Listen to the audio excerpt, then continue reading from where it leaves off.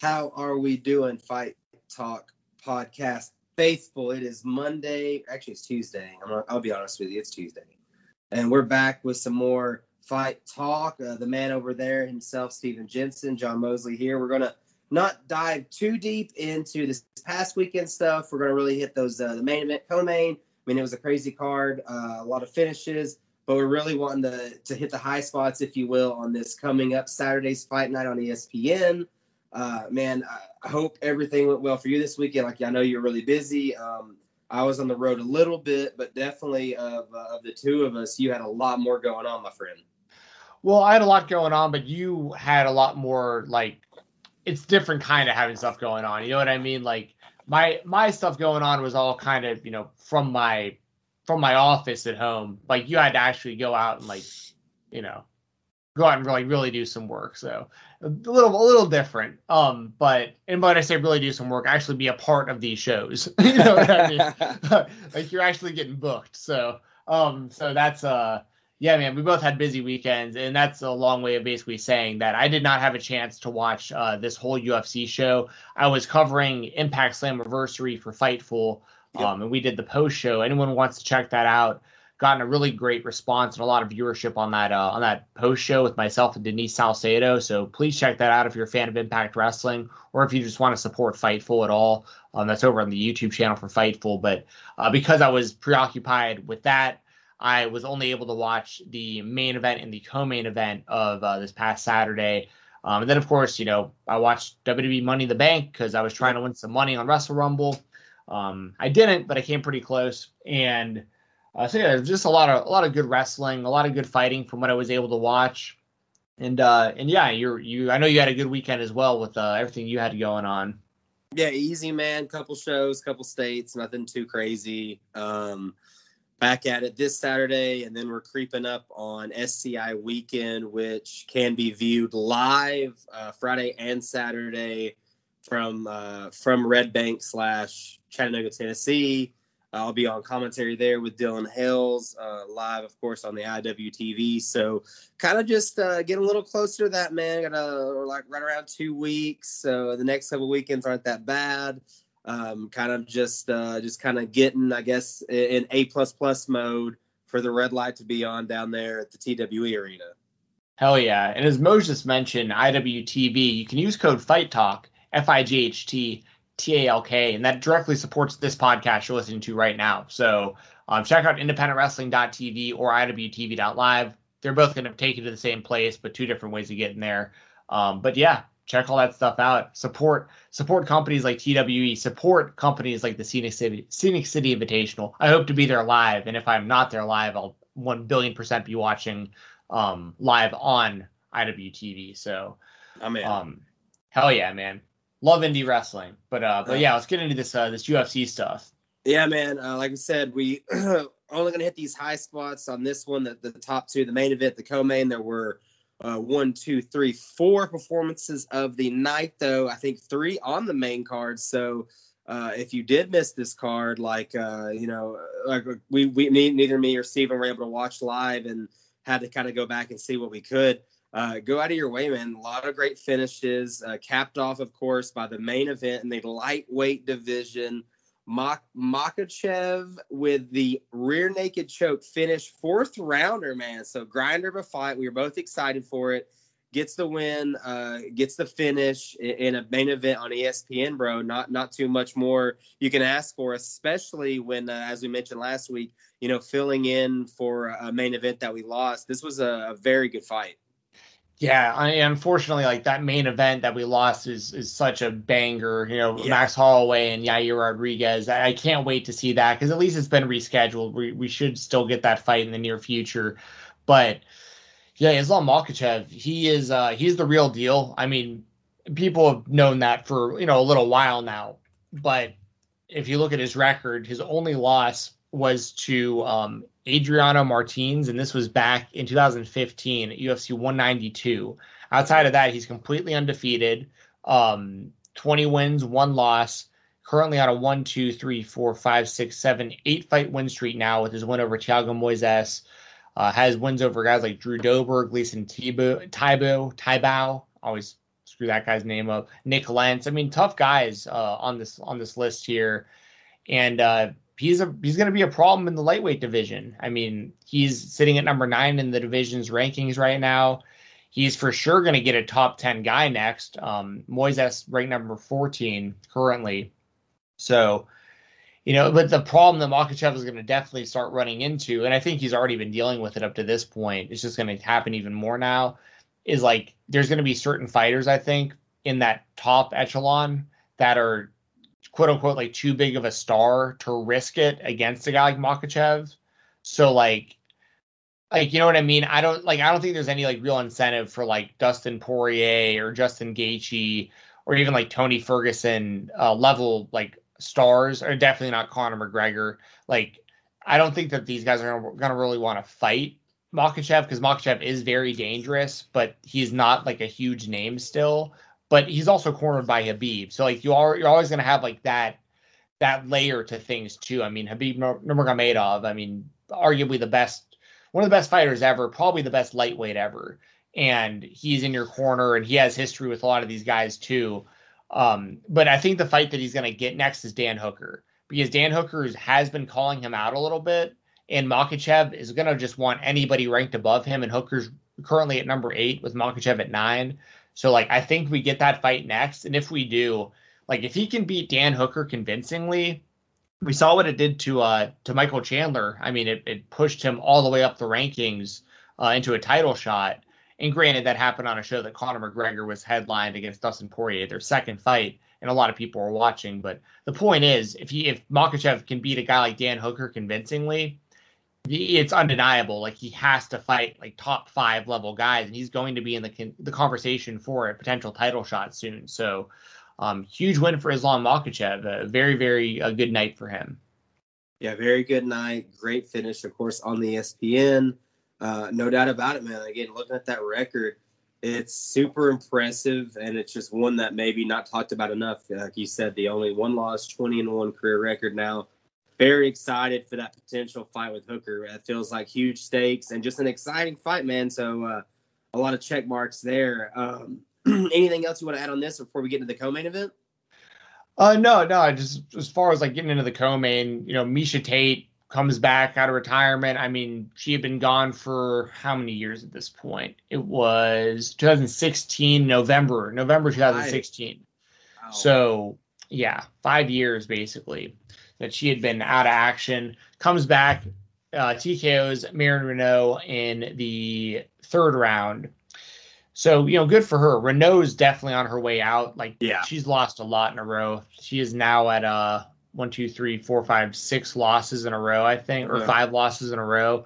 So it's still, I mean, Renault probably will retire. Oh, she did. It looks like she did announce her retirement after the fight. Okay. Oh, yeah. Yep. So that totally makes sense. And Miesha Tate is now she'll be back in the bantamweight rankings. She's currently unranked because they haven't updated them yet, but she's going to be, I mean, and she has the history with Amanda Nunes and everything. So do I think she like jumps the whole pack and gets a title shot next?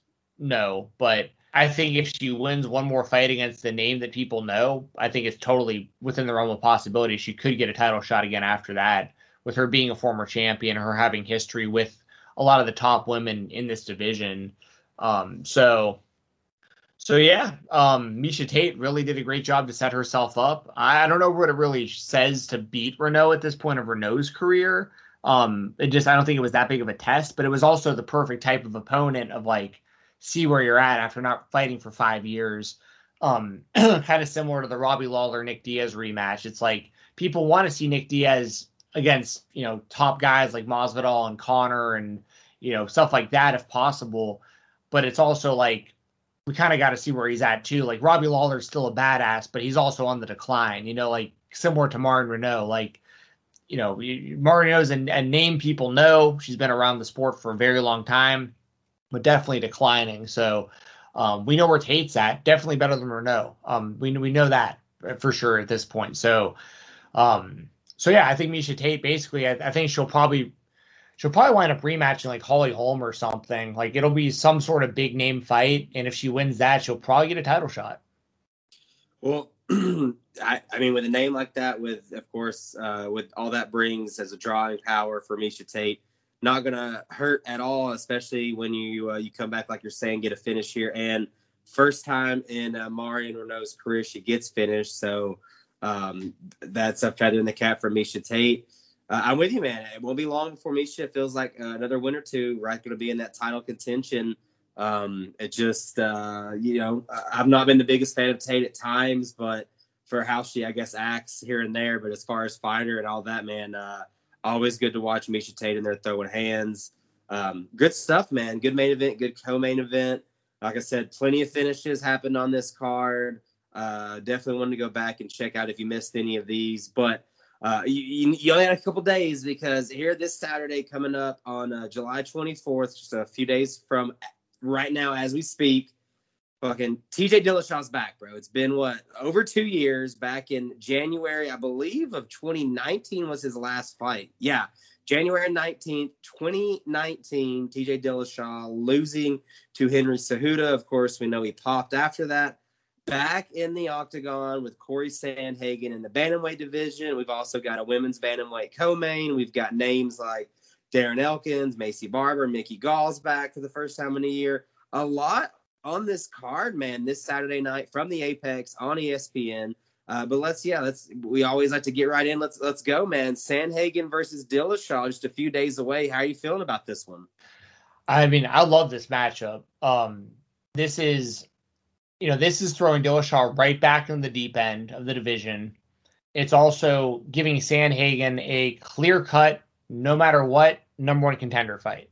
So the winner of this for sure fights for the title. Now they're going to do Aljamain Sterling and Peter Yan again.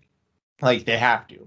Yeah. Because of the last fight. But the winner of this should for sure fight the winner of that fight. So I am glad. So it's one of these things. I think Sandhagen already deserved a title shot. Like I feel like he should have already, he shouldn't have to fight TJ Dillashaw. Mm-hmm. But the way that things have worked out is, the way that I understand it, the UFC was basically like, Dillashaw is going to get next unless you fight him. Mm-hmm. And it was like, oh, okay, well, I mean, if that's the case, I'll fight him and beat him, and then I'll take the title shot. But I'm not going to just let TJ Dillashaw just get a title shot over me coming off of a suspension and all this stuff. And the one thing that I'll say for TJ Dillashaw, and I think it just started raining here, so I apologize if y'all hear that in the microphone. I'll try to echo or get it out of the background if I can. But the thing with Dillashaw, it's there's a lot of layers to it, but he's very unlikable in my opinion. Just, to be totally honest. He seems like, I don't want to get into all that, but the way that I look at it with Dillashaw is it's, the thing that he popped for, it was so stupid because he lives in an area in Colorado where you can naturally produce pretty much exactly what he was taking because of the altitude and everything that he trains at. He basically could have just trained harder and gotten the same results as taking what he was taking. He just wanted the shortcut of it. And part of that had to do with him trying to cut weight to get down to flyweight, to fight Cejudo for the flyweight title. So, he took shortcuts and he cheated 1 billion%. And he got caught. He didn't just come out and admit it. He got caught. And then he admitted it. Now, I do give him some credit there. Excuse me. I do give him some credit there. He got caught and he went and he did an interview on camera. I think it was with Brett Okamoto for ESPN. I think it was years ago now, so I don't remember. But he went on camera and was and I think he did it on his Instagram too. And he was look, this is what I took. This is why I took it. I will pay the I'm gonna pay the fine and I'm gonna take the punishment and I'll be out for the next couple of years. It was straight up I couldn't really ask for a better response than that. You cheated, you got caught, you owned up to it, you took the punishment, so now you're back. And so now I want to objectively, as a fan of MMA, I objectively just want to watch him fight now and just be able to forget about that. I really do. There's going to always be that little thing in the back of my mind, a little bit of was he always cheating? Like, was he this successful because he just hadn't got caught before? Will he continue to cheat because now he has figured out a better way of doing it? Like, is a cheater just a cheater always? Or is, do some people make mistakes and learn from them and stop making those mistakes? There's different ways you can go with all this stuff. But, like, at the end of the day, this is a great matchup. Sandhagen's coming off of that knee knockout of Frankie Edgar. That was just nasty. It was like right at the beginning of their fight, 28 seconds into their fight. And then before that, he did a spinning head kick on Marlon Moraes. And so Sandhagen's looking like $1 million.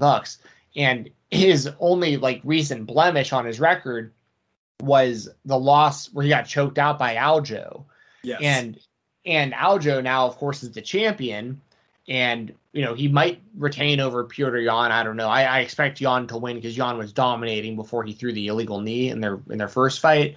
But regardless, like, you have it set up there. You either have Sandhagen versus Yan, we've never seen that, or you have Sandhagen Aljo rematch. And that's a great rematch because both guys are still young. Like, their first fight ended so fast that it's like Sandhagen never really got a chance to get going. And if he wins, you can run a trilogy. So there's this. I love the matchup. As far as a prediction, I'm going to take Corey Sandhagen. I think that he's just looking like I think he's a guy who isn't even in his prime yet. And he's like this incredibly talented. And I think that like TJ Dillashaw is going to be one of those big kind of premier wins he needs, especially with this being a main event.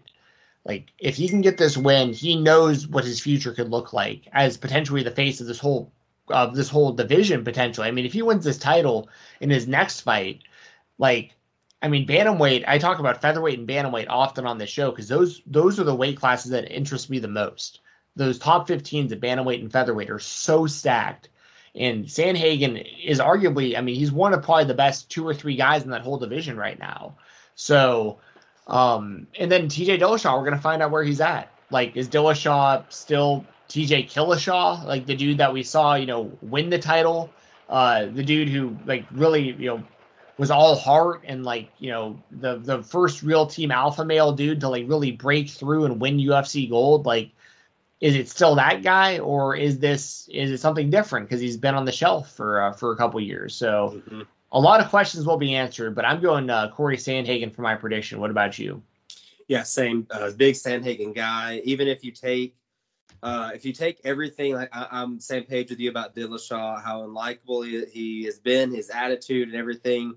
As neutral about it as I try to be, I still have those questions in my head about, what do we all know about TJ Dillashaw telling the truth? I mean, you look at his record, like you said, his losses to guys like Dodson, Assunção Cruz, and Cejudo, none of those are anything to shake a leg at. But would there be more losses in here? I don't know. He wasn't very apologetic to his opponents after all this, which that rubbed me the wrong way. I'm very glad you brought that up, by the way, because that was part of what made him so unlikable to me. And I forgot to bring that up, like, while I was talking about him. That's a very, very, very fair point, Mose. Like, the way he handled his losses, basically just making excuse after excuse and not giving any credit to the guy who beat him. I thought that was bullshit. It's disrespectful.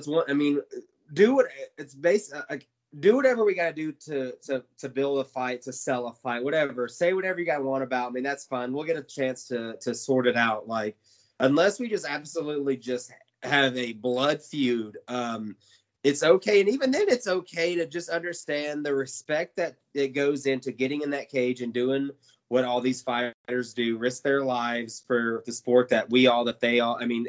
Just so much love here, but still. It's a dangerous game, man, and there's just a lack of respect Dillashaw has showed over and over rubs me the wrong way. So that alone, I would pick Sandhagen, but it's like you said, man, since that loss to Aljo, these last 2 wins have been super impressive for Sandhagen. We said it after the loss to Sterling, it was going to be, this next performance against Moraes, we both were saying, let's see how Sandhagen reacts, and man, he has reacted like $1 million. Just I can't wait for this fight because of the I guess that feeling towards Dillashaw, and I'm interested to see how he looks. I want to know, like you're saying, where do we stand with Dillashaw? But I'm really excited to maybe see Corey Sandhagen get another gross finish here. Yeah, I think that'd be pretty awesome to see. And yeah, like you were saying with the way that Dillashaw was, handling the losses, like when he got beat by Henry Cejudo, and once again, like were they somewhat controversial finishes? Maybe, like Maybe. Depending on who you ask, maybe. But like I don't think there was anything that controversial about him. Like he got clocked, he got rocked, he got dropped, and he was, he wasn't defending himself on the ground. He just taking punches to the head. And but in Dillashaw's mind, he says that like he was shooting like for a takedown, when in reality, like he was just grabbing anything he could to stay in the fight as he was just getting punched in the head relentlessly over and over and over again. Like it was like the only reason he was going for a quote unquote takedown is because he was basically knocked out on the ground just trying to grab something. So like that was such Henry Cejudo too, man. Like he just gets so much disrespect. It's not even. I get the whole King of Cringe thing and everything. It's a gimmick that he does, but like in reality, that dude was so impressive what he accomplished between his Olympic wrestling career, winning a gold fucking medal, and then like winning multiple world titles in the UFC, all while not popping for any performance enhancing drugs during that entire time. Granted, he had a little trouble missing weight sometimes, but that probably proves even more he wasn't on anything, because there were sometimes he couldn't make the weight, and it's like it's like, well, but if he was taking the shit that Dillashaw was taking, he probably would have made the weight. So like, so that's kind of where I'm at with it. Like, people hate on guys like Henry Cejudo, but then like have guys like TJ Dillashaw's back, and it's like, come on, like, Henry Cejudo, all Henry Cejudo is guilty of is being super cringy in his interviews. And guess what, y'all? He's doing that on purpose. So it's like... And he's not the only one that is super cringy, let me tell you. Yeah, there's plenty of them. They're leaning into these gimmicks and pro wrestling type characters because they're trying to generate interest. Some of these guys are boring as hell. Like, Colby Covington's probably boring as hell in his everyday life. Like, that dude's probably got nothing going on. So he jumps on camera and says a bunch of outlandish shit to get people to talk about him, and look what it's gotten him. He's about to get another title shot. There's guys like, Conor McGregor is obviously a great example, and Chael Sonnen, and these guys who like Chael Sonnen is probably the best example ever of a guy who, like, he was just like a normal ass dude in the WEC, like just like the most average, this like mild mannered just fighter for the WEC, and he had these fights, and I'll never forget his fights with Paulo Filho.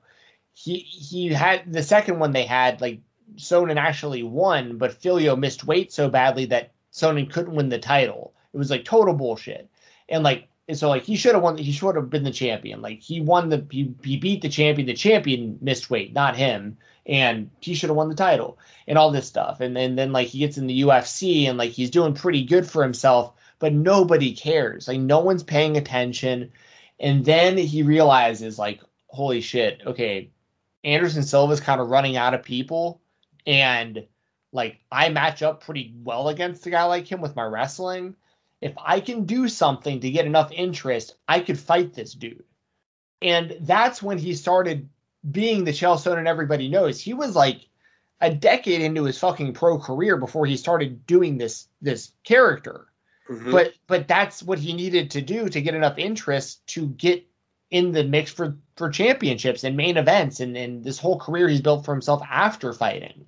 So yeah, once again, like, that's just all to say, I think people who get like attached to certain fighters and like hate on certain fighters just because they're trying to market themselves, like, they don't really understand, or like there's something missing there. It's some sort of disconnect where like it's really like you just really need to understand what they're doing and just accept it for what it is. Now, do you have to agree with everything they're saying? No, of course not. Like, if you are like a diehard like Trump hater or whatever, you're not gonna like hearing what Colby Covington is saying. Like, I totally fucking get that, like, completely.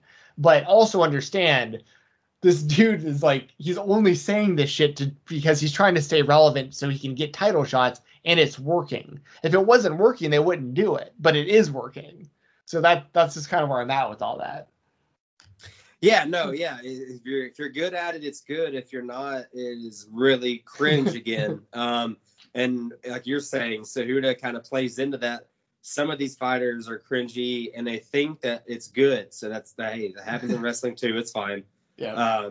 Yeah, we're both on the Sandhagen train. Hopefully he gets the job done. The main event this Saturday from the Apex UFC Fight Night, July 24th on ESPN. Already, actually, UFC on ESPN 27 for those keeping score at home.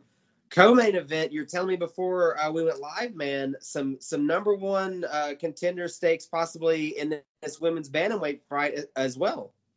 Yeah, I really feel that way because, we had Irene Aldana and Yuna Kunitskaya fight it was like not this past weekend, but the weekend before. And Aldana won. I think it was a first round knockout. But Aldana, I was saying before their fight that I didn't think that could be the number one contender fight because Aspen Ladd was ranked above them. And I believe Ladd had beaten Kunitskaya before. So Ladd is sitting at number 3. Aldana is sitting at number 4. Her opponent this weekend, Macy Chiasson, is ranked number 9. Now, I don't think that Chiasson, if Chiasson wins, I don't think she'll jump the line. I think Aldana will get the title shot. But if Ladd wins, I think Ladd gets the title shot. So, and we have Amanda Nunes taking on Juliana Pena for the title next. That's already booked. And, yes. Respect to Juliana Pena and all, but I think Amanda Nunes is going to smoke her. I don't think Pena is even close to the same level as Nunes. I think that Aspen Ladd has a much better chance of beating Amanda Nunes than Juliana Pena. Same with Irene Aldana. I think Aldana has a better chance of beating. Pena, basically, perfect example. We just talked about it. Pena talked her way into this title fight, 100%. She talked enough. She talked enough about wanting to fight Nunes that she got the fight. There wasn't a clear-cut number one contender. Nunes has already beaten so many of the top women that it was all right, we'll give Pena a shot. But she got it by talking. Now, that said, Ladd has a chance to earn the match against the winner. And I'm trying to remember. I think Aspen Ladd. Let me look through the rankings real quick. Okay, yeah. It's got to be Aspen Ladd if she wins. The only reason Aldana could potentially jump Ladd is because I think that her fight against Kunitskaya was on the Connor and Dustin show. So there was a lot of eyes on that, similar to what I was talking earlier with Chandler and Hooker. They might roll with Aldana. And it also depends on how Ladd wins if she beats Chiasson. If Ladd has this really nice knockout or submission early in the fight, then I think that secures her number one contender spot. But if it's a decision, they might still roll with Aldana instead because Aldana's got the finish in her last fight. So there's a lot of moving pieces with it. And of course they got to let Pena versus Nunes play out because if Pena somehow wins, Nunes will for sure get an immediate rematch. But yeah, and for my prediction, I am taking Aspen Ladd just for the record. I think Ladd's going to win. And I think if she wins, she is the rightful number one contender. But like I said, if she wins by decision, I could see Aldana getting the shot. But if Ladd gets a finish here, I think she gets the next shot at Nunes in the bantamweight title. No, yeah, it's a very interesting fight for a lot of reasons. I'm with you. I think shout out the GOAT, if you ask me.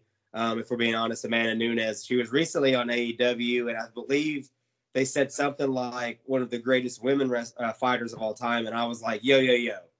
Can we just get into the all agreement that Amanda Nunes is if she's not there yet, she's creeping up on one of the best fighters ever. I know the argument's always going to be, the list of names and whatever, but you can't control that. Nunes has just been dominating everybody. Wanted Ronda Rousey before anyone wanted her.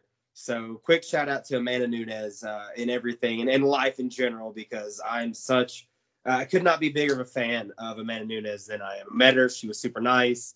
But one that I would, it's the game, right? You don't really want to be in there. At the end of the day, you're I really don't want to fight her. But I also would love to be the one to beat her. Now, do I think Aspen Ladd can beat her? I don't think I do. But I think that's a great fight for Aspen Ladd. Born in 95, bro. This, 26 years old. so much youth, so young. So I'm saying if I'm picking Ladd to win. I think she does get that fight down the road. And I think she learns a lot from it, man. And then, by the time she's 30, 31, 32, using the lessons probably she learns in that fight. So give me Aspen Ladd, and let me just say Amanda Nunes one more time, because it needs to be said more. Yeah. And like you mentioned, she really is the conversation of like, not just, I think she's unquestionably the best female fighter. Like, I think that's already like, I don't think anyone can even, argue that. The only argument I think you could make, the only one, would have been Cyborg, but she smoked Cyborg so fast that like, I feel like you just can't say Cyborg over her now. Do it. Yeah, and then you can have your case for Ronda Rousey for like what she did for the sport and everything, of course. Yeah. But she didn't have this dominant stretch like what Nunes is doing, and the level of competition for Nunes is higher than what Rousey had. And the sport's just evolved, and that's just this just is what it is. But yeah, for anyone who wouldn't put Amanda Nunes in like the overall GOAT conversation, the way you have to look at it is like, it's like, yes, I get that Amanda Nunes, she is a woman, obviously, and I don't think that she would beat any of like the top men. Like, I think that there are men that she could definitely beat, but I don't think she beats like any of the elite level men. But by that same line of thinking, you can have people out there that are going to say like Demetrius Johnson's the best fighter of all time, which, I don't know if he's so much right now you make that argument, but like when he was the champion, right, there was a lot of talk of like, is Demetrius the GOAT? And that's where I'm saying, like, you got to say Nunes' name in that same conversation, because, like, if you're going to go by that logic, like, well, Demetrius Johnson isn't going to beat John Jones. You know what I mean? Like, John Jones is going to beat mostly all of these guys because he's way bigger than most of these guys. So, like, it's very similar to, like, Amanda Nunes. Because the thing with Nunes that makes it really interesting is, like, let's say at, like, 135 pounds or 145, like, do I think she could go into, like, the bantamweight division and like beat Petr Yan in a fight? Like, no, I don't think there's a chance in hell she beats Petr Yan.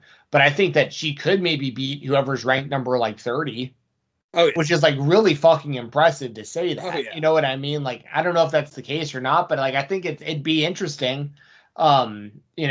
Like, that's how good she is. Like, I really have to sit there and think, like, there are dudes that I think she really could beat that are, like, really high level, just not, like, the elite of the elite level guys. But that would be the same conversation in literally any sport, like, not just fighting. Exactly. Like, you can't take, like, if you took the best WNBA player, like, ever, probably, like, Cheryl Miller, like, she was so dominant in her day that people would talk about that, like, man, maybe she should play in the NBA. And I'm not saying that she shouldn't have, but what I am saying is, like, there's a big difference between the women that are guarding her versus, like, Shaq guarding her. Like, she'd never get a shot up.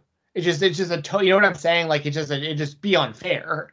So, like, it's really, so that whole argument's always really interesting to me, like, with, like, women GOATs in sports and stuff like that, because, like, some of them are so ultra dominant against other women, but then like them against men, like I've talked about it before on the show, like years ago when they did the Venus and Serena Williams versus that dude in tennis in like 1998, and that dude just smoked both of them, and he was ranked number like 400 in the world or something. So like that's one of those things I take in consideration also, is like, you know what I'm saying? It's really interesting to think about. Like in tennis, like, I'm thinking, well, okay, are the Williams sisters that good? Because, like, this dude who's not that good just destroyed them. But in fighting, I'm like, I think Amanda Nunes could knock out some of these dudes, though. Like, I do. You know what I mean? I'm with you. So, like, she could submit some of these guys. Like, she could hold them on the ground and grab their arms and shit. Like, it might, or their neck, and, like, it could be a really fucking bad day for them. Like, so it's a really interesting conversation to think about. But at the end of the day, I'm with you, Mose. Like, I think if you're going to bring up the best fighters of all time, like, Amanda Nunes has to be in that conversation. I don't think she's number one, like, right now, but, like, I think her name definitely, because I don't think you can put her above, like, John Jones still, or, like, GSP. Right. GSP. And stuff, but Anderson Silva. Yeah. But when you start talking about guys like Anderson Silva and kind of the decline they had towards the end, like, we haven't seen that with Nunes, at least not yet. So, like, I feel like you can't really, I feel like, well, Mighty Mouse is a great example. I feel like you can't bring up Mighty Mouse but not bring up Amanda Nunes at this point. You know what I mean?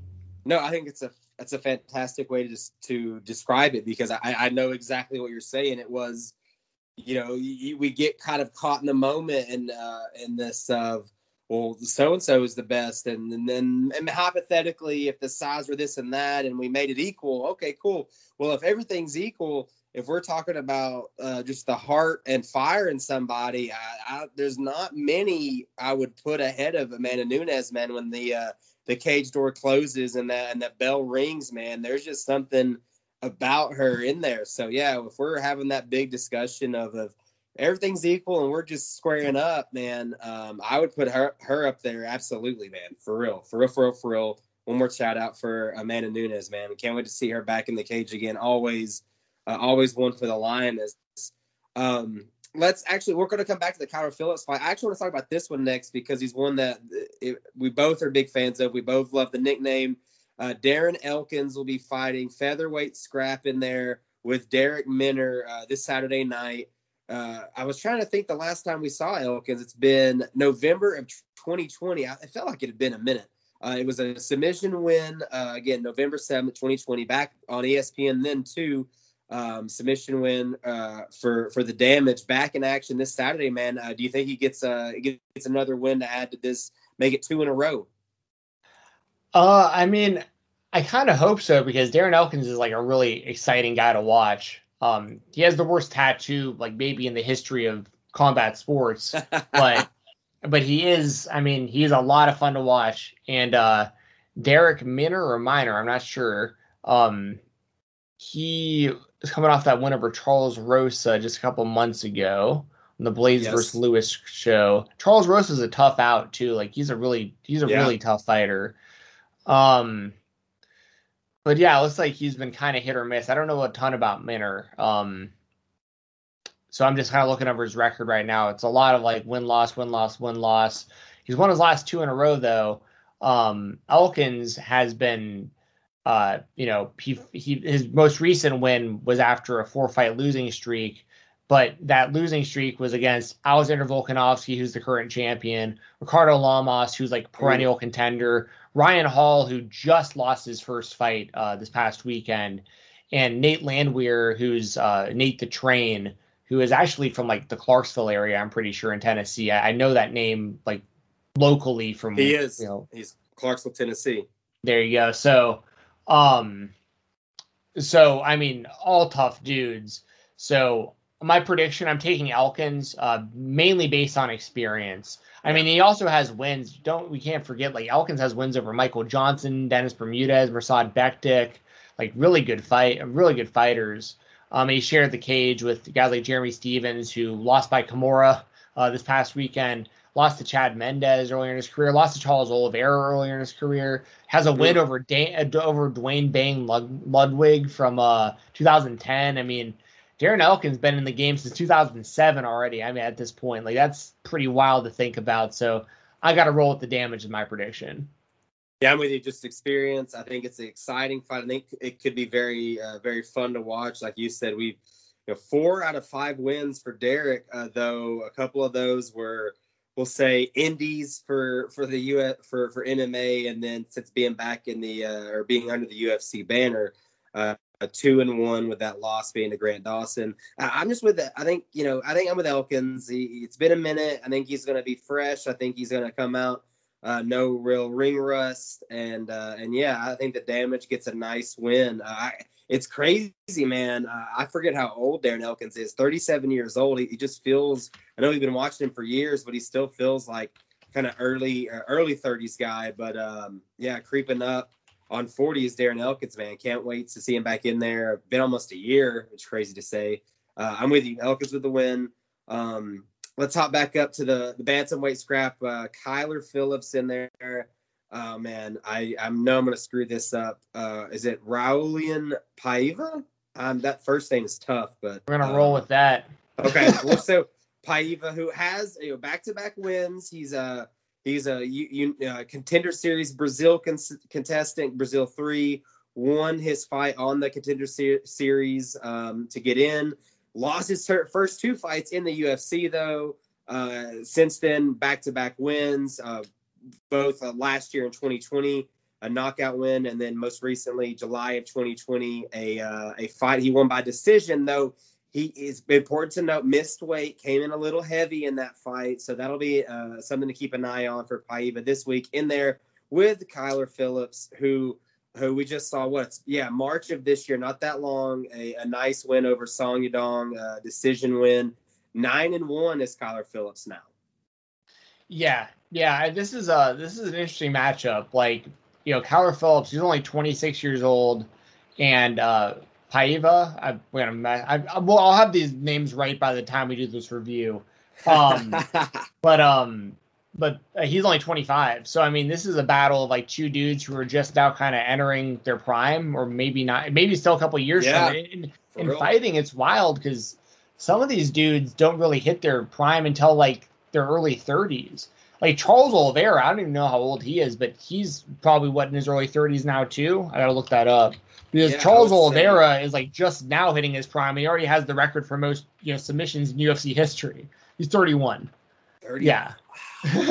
So, he's gonna be the GOAT when he retires, dude. Like I've been telling y'all for a minute, get on the Charles Oliveira train.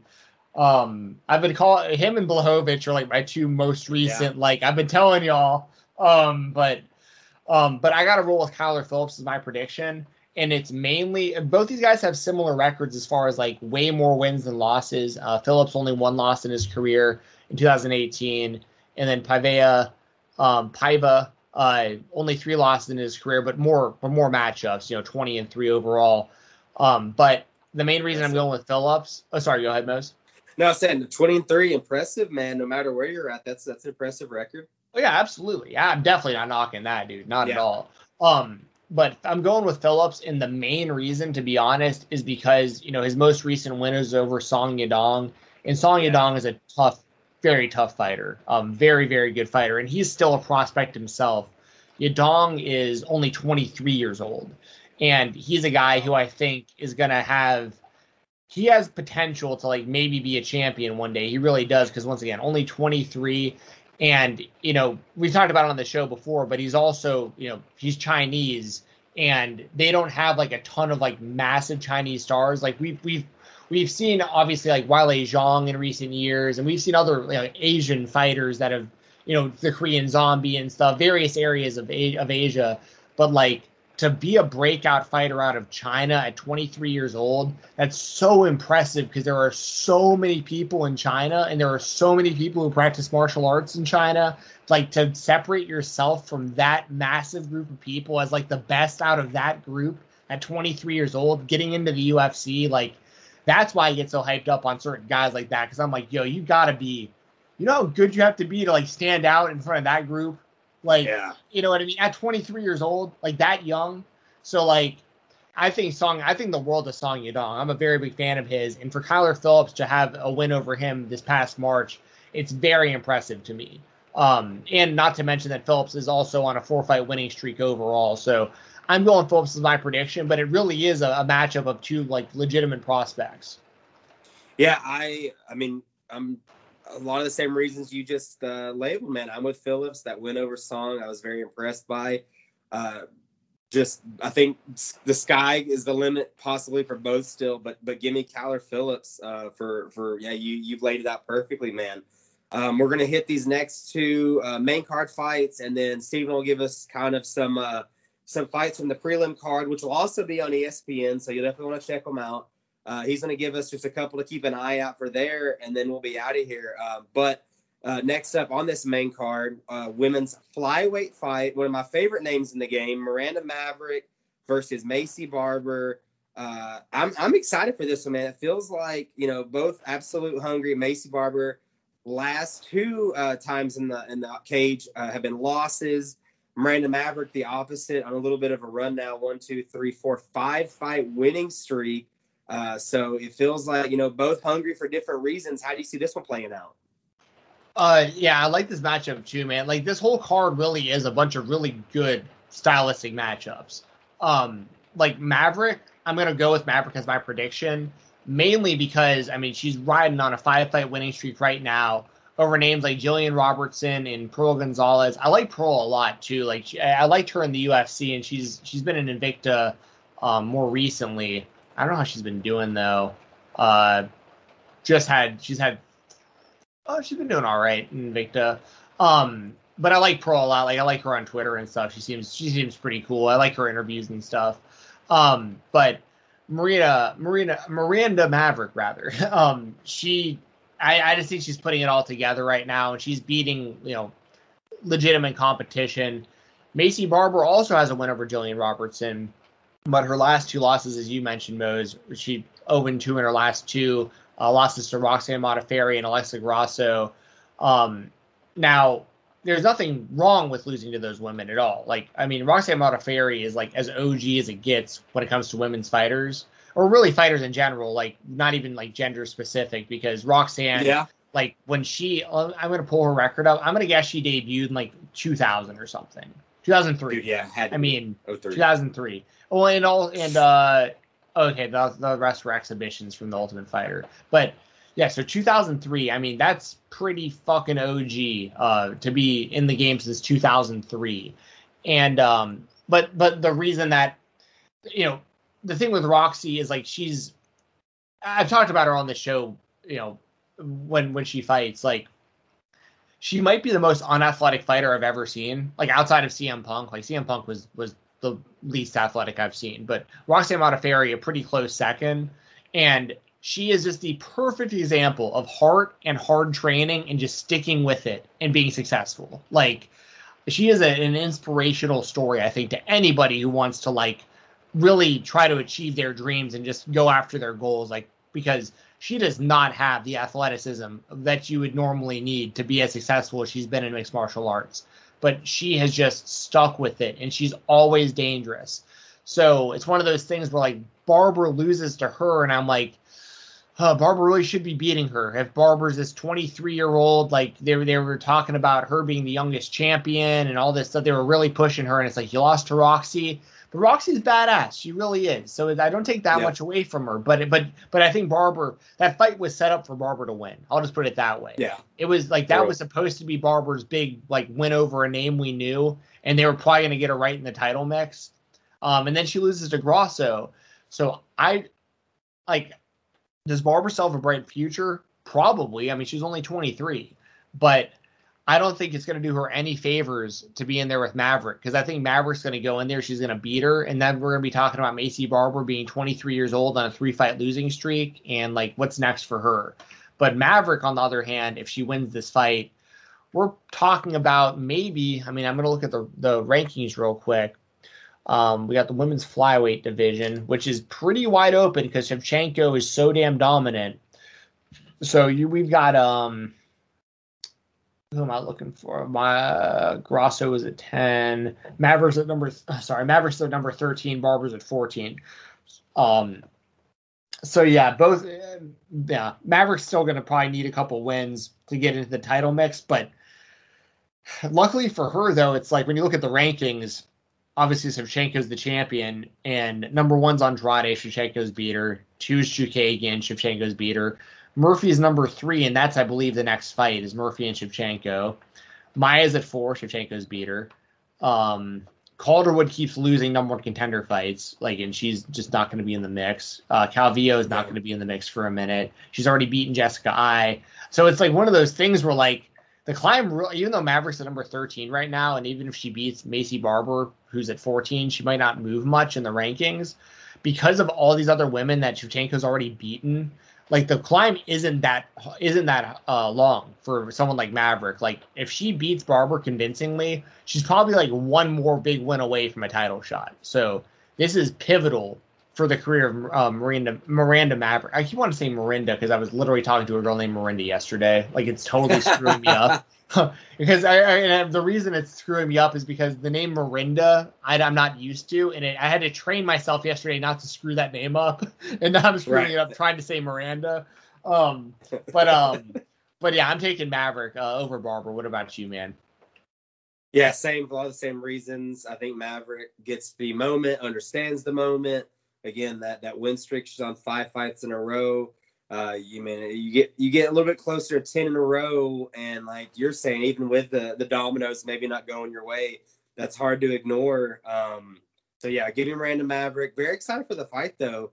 The only one left on the main card, one I'm excited about because it's a non-Wikipedia page at Jordan Williams versus Mickey Gall, who we both have talked a lot about because of course, the opponents. He's, the CM Punk fight, the Sage Northcutt fight, those two back-to-back, very impressive wins. Bro, that's been almost 5 years ago now. Like, that blows my mind.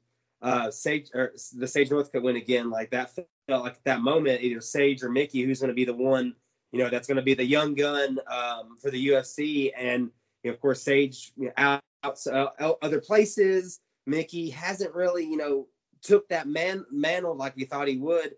The last time we saw him was a loss to Mike Perry back in June of 2020. Now sitting at 6-3 is Mickey. How you feeling coming in this one again? A year off for Mickey, as young as he is. I'm gonna get that age again real quick because I know he's one we talked about. He's sitting 29 years old now. Mickey Gall, coming back here and looking for a win on ESPN, bro. Yeah, so full disclosure, I am super biased towards Mickey Gall. Now, it has nothing to do with the whole, I just mentioned, I think CM Punk's the least athletic person in the UFC's history and all that stuff. Like, I got my weekly CM Punk jab in, so, did that. But, and by the way, I want to just for the record, from someone who might be listening to this show for the first time, like, I rip on CM Punk pretty often for his UFC run, but I give him all the credit in the world for having the balls to do it. Like, I think he is a bigger man than I will ever be in 10 lifetimes, just for getting in the octagon, knowing his limited skill level, and like in his camp, knowing where he was at and all this stuff. Like, for him to actually get in there and actually fight people, like, I give him a ton of credit for actually doing it. But like, skill wise, he's just the worst fighter I've ever seen in the UFC. But Mickey Gall, he showed the world pretty quickly kind of where CM Punk was at, but also it springboarded his career because it turned out Mickey Gall is actually a really damn good fighter. Like, who should have been in the UFC the whole time anyways. Like, different than the Michael Jackson situation where they had to go outside the UFC and like Jackson had lost to Gall and all that stuff. Mickey Gall, it's like, no, this kid's legit as fuck. Like, he should have never been in the octagon with CM Punk. Like, he was way too good to be fighting CM Punk. Like, but that all being said, when I started the Fight Talk podcast, which y'all are listening to right now, the first fighter I ever interviewed for the show was Mickey Gall. And it was before his fight with CM Punk. And I interviewed him on his drive from like the chiropractor to his gym or vice versa. It was like a 10 or 15 minute phone call that he hit me up, like literally on his iPhone, just like on his way from one place to the other. And that was the first MMA interview I did for this show. And because of that, I will always be indebted to Mickey Gall. Like, I'm always going to be a fan of him. I will always pick him for my predictions. And I am a biased fan because he helped me out when he had literally no reason to. No listeners, like no episodes, nothing. I hit him up and he gave me, 15 minutes of his time right before the biggest fight of his life. And for those reasons, I will always pick Mickey Gall. So I'm ride or die. I've got Mickey Gall this weekend. I'm with you. I'm going to take Mickey. It makes me nervous because of the non-wiki page that it's really becoming a storyline that we've loved here since started doing these episodes. But I'm a big Mickey fan too. I thought the same thing when it happened. I told anyone that would listen to me on my wrestling friends that this kid is going to go to town on CM Punk. He's going to do what he needs to do. I couldn't agree more with you, man. Yeah, shout out Mickey Gall. Such a good dude, great fighter. Still young, man. Still plenty in the tank. I'm with you. Give me Gall with the win on the main card, ESPN, this Saturday night. Again, July 24th, capped off by Sandhagen and Dillashaw. Hit our peeps with some, this prelim card. We've got some names. Brendan Allen, Ian Heinisch, Randy Costa. Give the peeps a couple of fights they don't want to miss over on the prelim card, which again will also be on ESPN. Yeah, I mean, you mentioned like the kind of bigger names there, like Brendan Allen, Ian Heinisch, Randy Costa, Sajara Eubanks also on the show, good female flyweight fighter. As far as like a fight that's kind of popping off the card for me right here, I think Julio Arce and Andre Ewell could be a good fight. Both guys are coming off losses, but they're both really hungry. They're both exciting fighters.